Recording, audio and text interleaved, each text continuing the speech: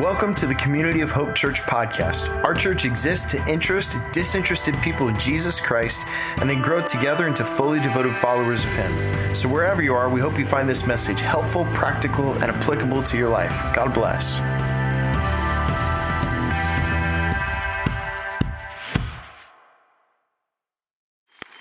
All right, so grab your notes and we're going to continue. We've got a lot of stuff that I want to walk us through today, some great content. Here's the thing, challenging content today. Anybody want to be challenged?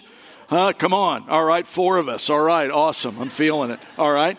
And we are in the book of James, and here's what we'll do. A couple times throughout the year, we will just go through a book in the Bible. And what we'll do is we'll open the book and we'll learn from it and we'll study its context both in the original time and what it means for us now. It's one of our favorite ways to preach, and we do it at least once in the summer. So here we are in the summer going through the book of James. And James, as I've been saying this, James is what's known as a general epistle. Say it with me. General epistle, which means this. This was not a word for a specific group of people back in the day or a specific audience. It was general in terms of it was for everybody, all of us. So there's a particular word for all of us in James' letter. The word epistle means letter. We think historically that James wrote this around AD 45. And this would have been 5 years before a really important, significant moment in the history of the early church called the Council of Jerusalem, or the Jerusalem Council, which we think happened historically around AD 50. Here's why that's important for us. If you're here today and you don't have Jewish family line. If you're here today and you're a Gentile, that'd probably be many of us in the room, maybe most of us in the room. The Jerusalem Council is when we got officially invited to the party of Christianity.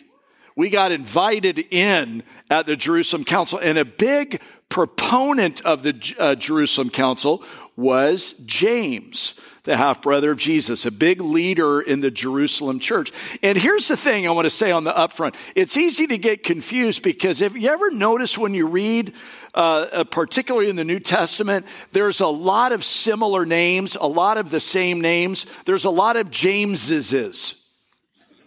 Come on now. There's a lot of Johnses.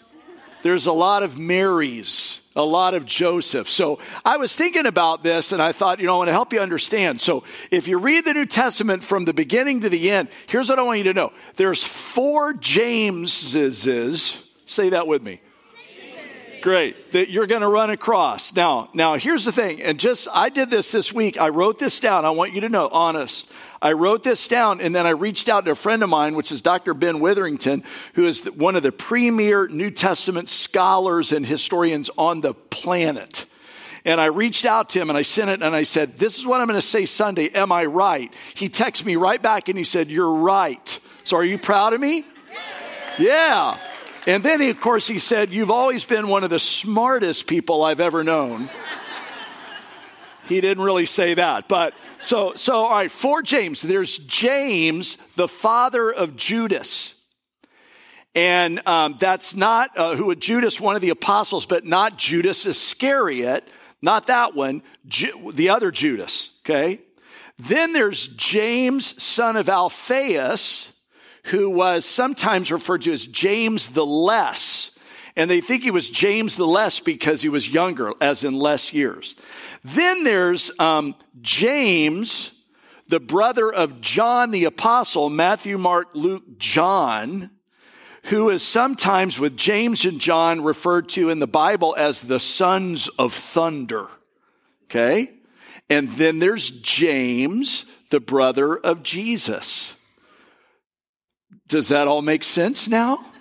Is that clear? How many of y'all remember a show? Was it the Bob Newhart show? This is Larry and my brother Daryl and my other brother Daryl.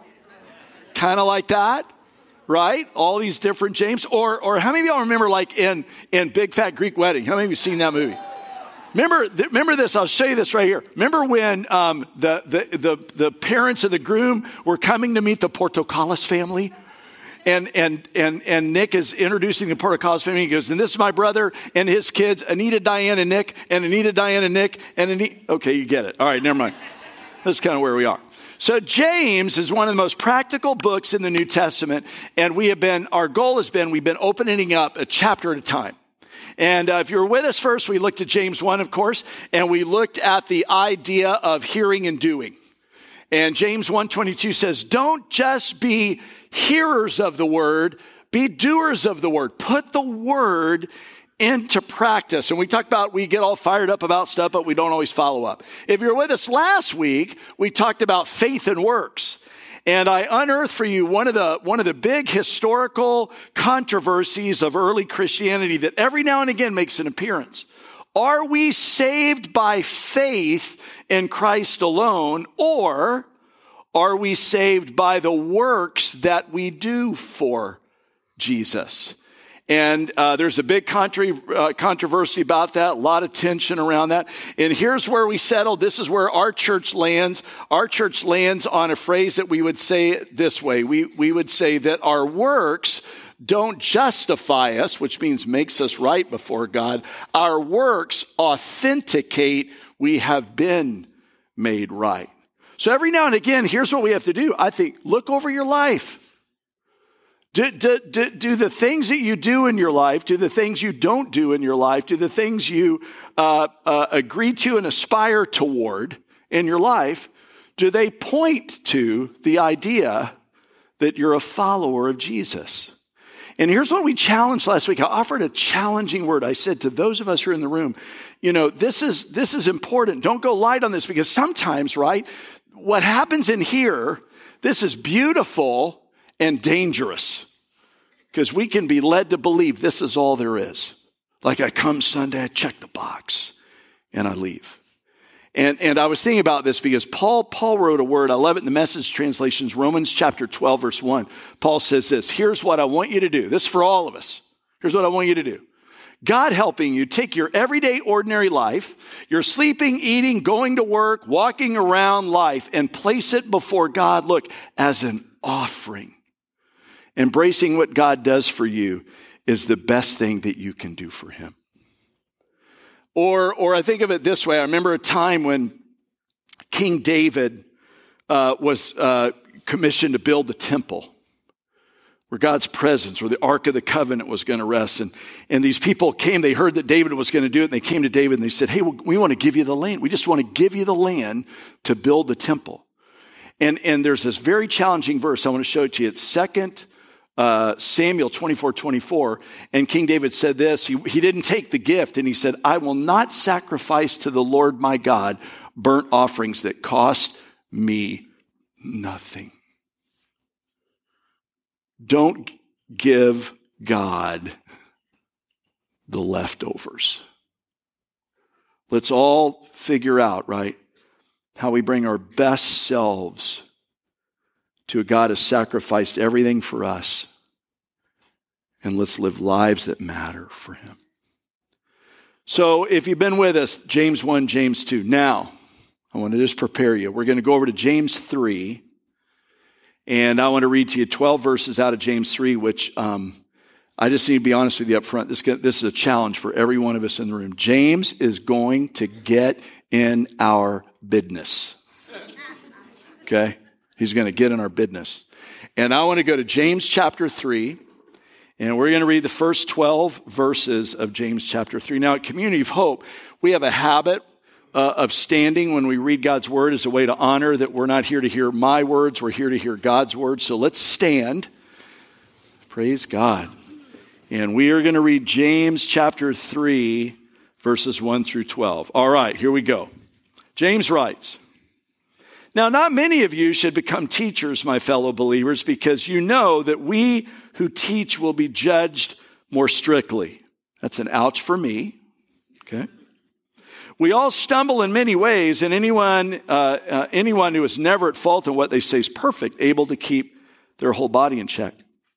Now, when we put bits into the mouths of horses to make them obey us, we can turn the whole animal. Or take ships as an example, that although they are so large and driven by strong winds, they're steered by a very small rudder wherever the pilot wants to go. And likewise, the tongue is a small part of the body, but it makes great boasts. So consider what a great forest is set on fire by a small spark.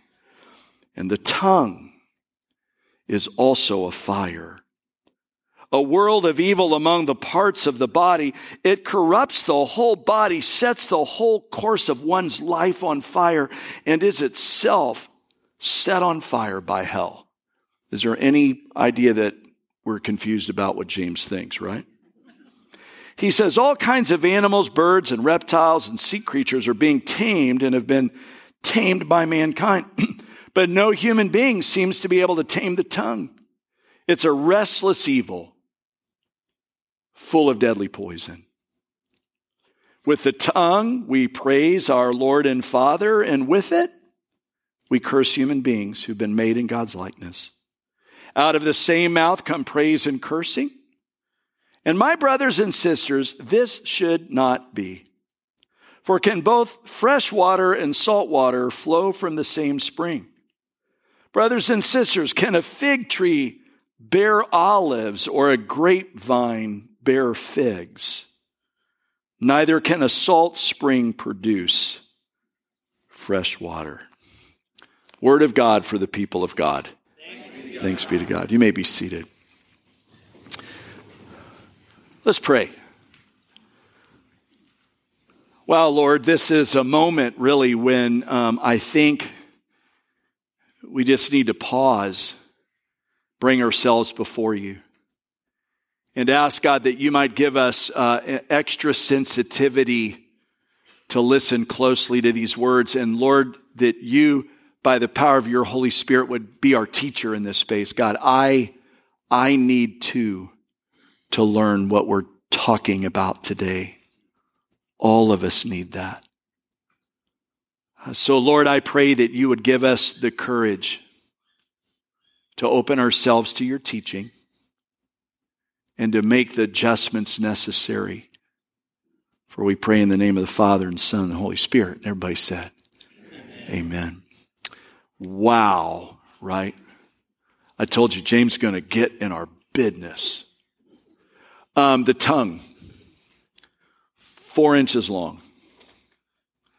On the surface of the tongue are 10,000 taste buds that your body replaces every 2 weeks. So moms, if you're here today and your kids won't eat broccoli, hang on, because they'll be eating sushi before too long. Okay? Those 10,000 taste buds give us the ability to decipher between savory and salt and sweet and sour and bitter. 5 different tastes. And it is thought of in the medical world to be an internal organ, which means, and is why when we go to the doctor often, the doctor will say, stick out your tongue and say what? Ah. And that is an indicator of what's happening in your body. And James' word is a super challenging word for us. How many of you would self-identify, okay, that you've ever said something you wish you hadn't said? Some of you should. Okay. I remember one time when I was in adolescence, I have to say adolescence because, there's that brief period of time when they say when adolescents, their brain is not working. That's what they say, and as it should. And I can remember my dad came to me for something. I have this real strong memory of this. And he was telling me something that probably had messed up. And when he got through, he said something very obvious. And I looked at my dad. I cannot even believe I'm telling you this. And I looked at my dad. And when he got through talking, I said, well, duh. And that went about as well as you might have thought that would have gone. All of us have probably said something that we wish we hadn't have said. All of us have received words that we wish we hadn't received. And this is the tension that James is writing about. And when I look at James' teaching in these 12 verses, I think quite honestly, I think there are three very powerful truths that James offers to us as a challenge. Last week's message was there was a historical angle that if we're really going to understand James 2, we have to understand the historical angle. When we get to James chapter 3, it's just straight across the table, straight truth, straight observations that we need to know. And the first one is this. I think James teaches us that our tongue actually directs where we go. If there was ever a time and ever an age, I think, in human history, we are living in that space right now, that what we say, the words we use, and when we say and use those words, can frankly alter the very direction of our lives. I've said this before, quick history, when I look at those who study this kind of thing, they tell us this, that on average, most of us will speak today between 7,000 and 10,000 words in a day. I have a Christian author who says it this way. Most of us speak 10,000 words a day with gusts up to 15 or 20,000 words. And it's usually in those gusts, right, that the challenge starts to happen. And what we say in that space, quite honestly, can alter the direction of our lives. And this is the idea that I think James is pointing to. He talks, first of all, if you're taking notes, look at what he says in verses 3 and 4. He says, when we put bits into the mouths of horses to make them obey us, we can turn the whole animal. Or take ships as an example. Although they're large and driven by strong winds, they are steered by a very small rudder wherever the pilot wants to go. And he uses this imagery, we would say, of horses. And we have a picture there of a horse or of ships. And comparatively speaking, the bit in a horse's mouth or the rudder of a ship is small comparatively to it leading the direction of where it wants to go. This is the idea that James wants us to understand. This is super important to me and super important for us to understand. We all know what it feels like. I've shared before, I have a covenant group. I'll show you a picture of these guys here. Here we are. Here, this is the picture I like to show. Here's our most recent gathering. It's this gathering right here. I always show that in case anybody are watching. We're just getting so old, Been together now 36 years. But here's the interesting thing. A story I like to tell, I told our church a long, long time ago, is that one time we were taking our retreat, our covenant spiritual retreat down in the Keys. And one of my friends brought with him a couple of jet skis that he borrowed that we were going to use when we got down to the water. And on the afternoon, we got through with doing our spiritual work and prayed for one another. We went down and we were in Isla Mirada and we went over to the water, and the water was beautiful. There wasn't a cloud in the sky. And we got there and we put the jet skis out in the water, and we realized we didn't have the life preservers. And it's illegal to ride a jet ski without a life preserver. And so one of my friends left to go get the life preservers. So here I want you to get the scene. Here's 6 of us now, and we're in knee-deep water. The water's beautiful colors, not a cloud in the sky. The jet skis are here, and we're just waiting for him to get back. It's hot, and finally one of my friends says, "Hey, why don't we just take one of us? Why don't we could take some real quick trips no one will ever know." And I remember saying, I said, the minute I get on this jet ski and I ride out into that inlet, the police show up, it's going to be a thing. I get caught every time. And so one by one, the guys did it. You need to know your pastor was the big holdout. I was holding out until the very last. And I said, well, you know what? You guys didn't get caught. I'll just do it real quick. So I jumped on there, and what do you think happened? The minute I pull out in the aisle, here come two officers from opposite directions. They get out of their cars. They go, "Get in here." And I was thinking, do I run for my life? And I come pulling in, and I'm going to tell you, as the Lord is my witness, it's the only time I've ever said this. I pulled the pastor card. And he said, "What are you guys doing?" And I said, "Well, we're actually, glad you asked, we're on a spiritual retreat." And that dude read me the riot act. And he said, "Well, then you should know better, you moron." And he wrote me a ticket for $350, which I made my friends pay. There. Look at what Solomon writes in Proverbs. He says, "The tongue has the power of life and death, and those who love it will eat its fruit." David was writing, I think, one time in Psalm 39, and David wrote this. He said, "I'm going to watch my ways and keep my tongue from sin. I will put a muzzle on my mouth while in the presence of the wicked." Your tongue can order and alter the direction of your life. Wow. Look at what James says in verses 5 and 6.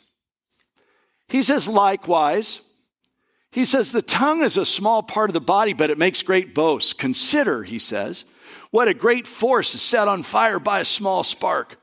For the tongue also is a fire and a world of evil among the parts of the body. It corrupts the whole body, sets the whole course of one's life on fire, and is itself," the tongue, "set on fire by hell." Man. And here's what I think James is driving at. He's saying that our tongue can destroy what we have.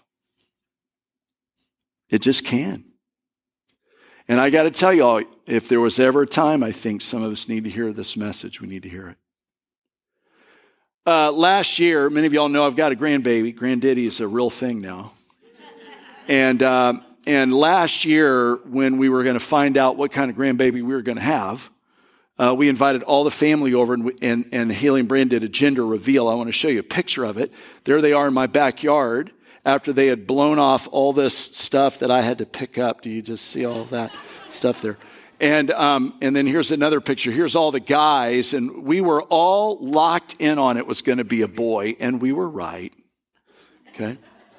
And but they did this gender reveal. I want to show you a picture of a gender reveal that happened in 2020 in California. That's a real picture of a gender reveal. Here's another picture of the same gender reveal. I kid you not. $42 million later, a firefighter lost his life in this fire. The El Dorado Park fire, September 2020, all started with a gender reveal. That's a picture of what James wants us to remember about our tongue. You let your tongue get away from you, and you can burn to the ground things that you hold dear. I want to offer a word here because I think I have to say this. We're not talking about people who are in our lives who are willing to courageously tell us the truth. I'm not talking about those people. We all need those people. In fact, years ago, I remember the first time I actually heard it, I think, was at a Promise Keeper rally many, many years ago. And Howard Hendricks, great man of God, said this. He said, all of us need people in our lives who love us, look at this, but who aren't impressed with us. And they're willing to tell us the truth about our lives. That has become a bit of a moniker for my life because I know my own compulsion. If I don't have people willing to tell me the truth, just, how dumb I could be in a moment. And that's true of all of us. And so I'm not talking about, somebody who would maybe tell us the truth about our lives, but I will tell you this. Our words can bring great destruction. One of the things that I think about in a space like this, I don't think it's as popular as it used to be, thankfully. How many of y'all remember that old limerick? Sticks and stones, say it with me, sticks and stones, bones. But wouldn't you like to know the Nimrod who actually said that? Can I tell you the truth? I took a class in seminary completely dedicated to teaching me as an upcoming pastor how to work with people who have been the recipient of words that have left a destructive mark on their soul. Words matter. It's not uncommon for me to sit in a coffee shop around town and we have with somebody and we have this, this cordial conversation, and then there's always this moment where it opens up. And it's not uncommon to hear, well, and then she said this or he said this, and I just can't get past it. And sometimes the real courageous people are the ones I sit with, and they said, in just a moment of anger, in a moment of fury, I just said what I shouldn't have said. And it's caused great harm. James tells us we should be careful because our words and our tongue can destroy what we have. And then he ends with this. He says, our tongue ultimately displays who we are. Look at verses 10 through 12. Out of the same mouth come praise and cursing. Brothers and sisters, this shouldn't be. Can both fresh water, salt water flow in the same spring? Can a fig tree bear olives or a grapevine bear figs or salt spring produce fresh water? What's he saying? More than anything else, our words and our tongue reveal who we are. Jesus, one time when he was responding, I think, to this very similar thing, Jesus wrote in Luke, or Jesus said, and it's recorded in Luke, this. He said, a good man brings good things out of the good stored up in his heart, and an evil man brings evil things out of the evil stored up in his heart. Look at this. For the mouth speaks what the heart is full of. So it turns out that when doctors tell us to stick our tongue out and say, turns out pastors should probably do the same thing. Stick your tongue out and say, right? I was thinking about what we need as a remedy. And I thought this is especially relevant because I want to say before we close, I don't think this is just a challenge for us. I say it's a double challenge. And in fact, I believe it's a triple challenge for us. And you know why? Because we are living in a day where this is a word for our tongue and a word for our thumbs. Sociologists tell us that when we traveled through the pandemic, we were afraid and angry and isolated, and our thumbs became a weapon that are tearing at the fabric of our society. I think they're right. In fact, I watched across social media during that period of time, and it was bad. And in one particular moment, just as a preemptor, I want you to know how strongly I believe about this. I called all of our staff together. And I just said this, and we have these things we do every quarter. We call them an all staff. And we had the all staff. I called them together, and I said, I want to say something to everybody that's on this team. I said, you have a choice. I said, you can post whatever you want to post, whenever you want to post it. That's a choice. Or you could get a paycheck that says Community of Hope on it. You can have one or the other. You can't have both. And this is a word for us. And I just want to say, the words we say sometimes, right, most of them live in the ether. I just want to remind everybody, that which you type with your thumbs is there forever. Paul offered a challenge I'm going to give to you, and then we're going to be done. He said this. He said, do not let any unwholesome talk come out of your mouths, but only what is helpful for the building of others, to build them up according to their needs, that it may benefit those who listen. I believe when you came in, you got a 3x5 card. Grab that card. Here's what I want you to do with that card. I want you to write down on that card, so you'll remember, the name of a person that I'm going to ask you to write them and bless them. It may be somebody you know that's going through a hard time that needs to hear a kind word.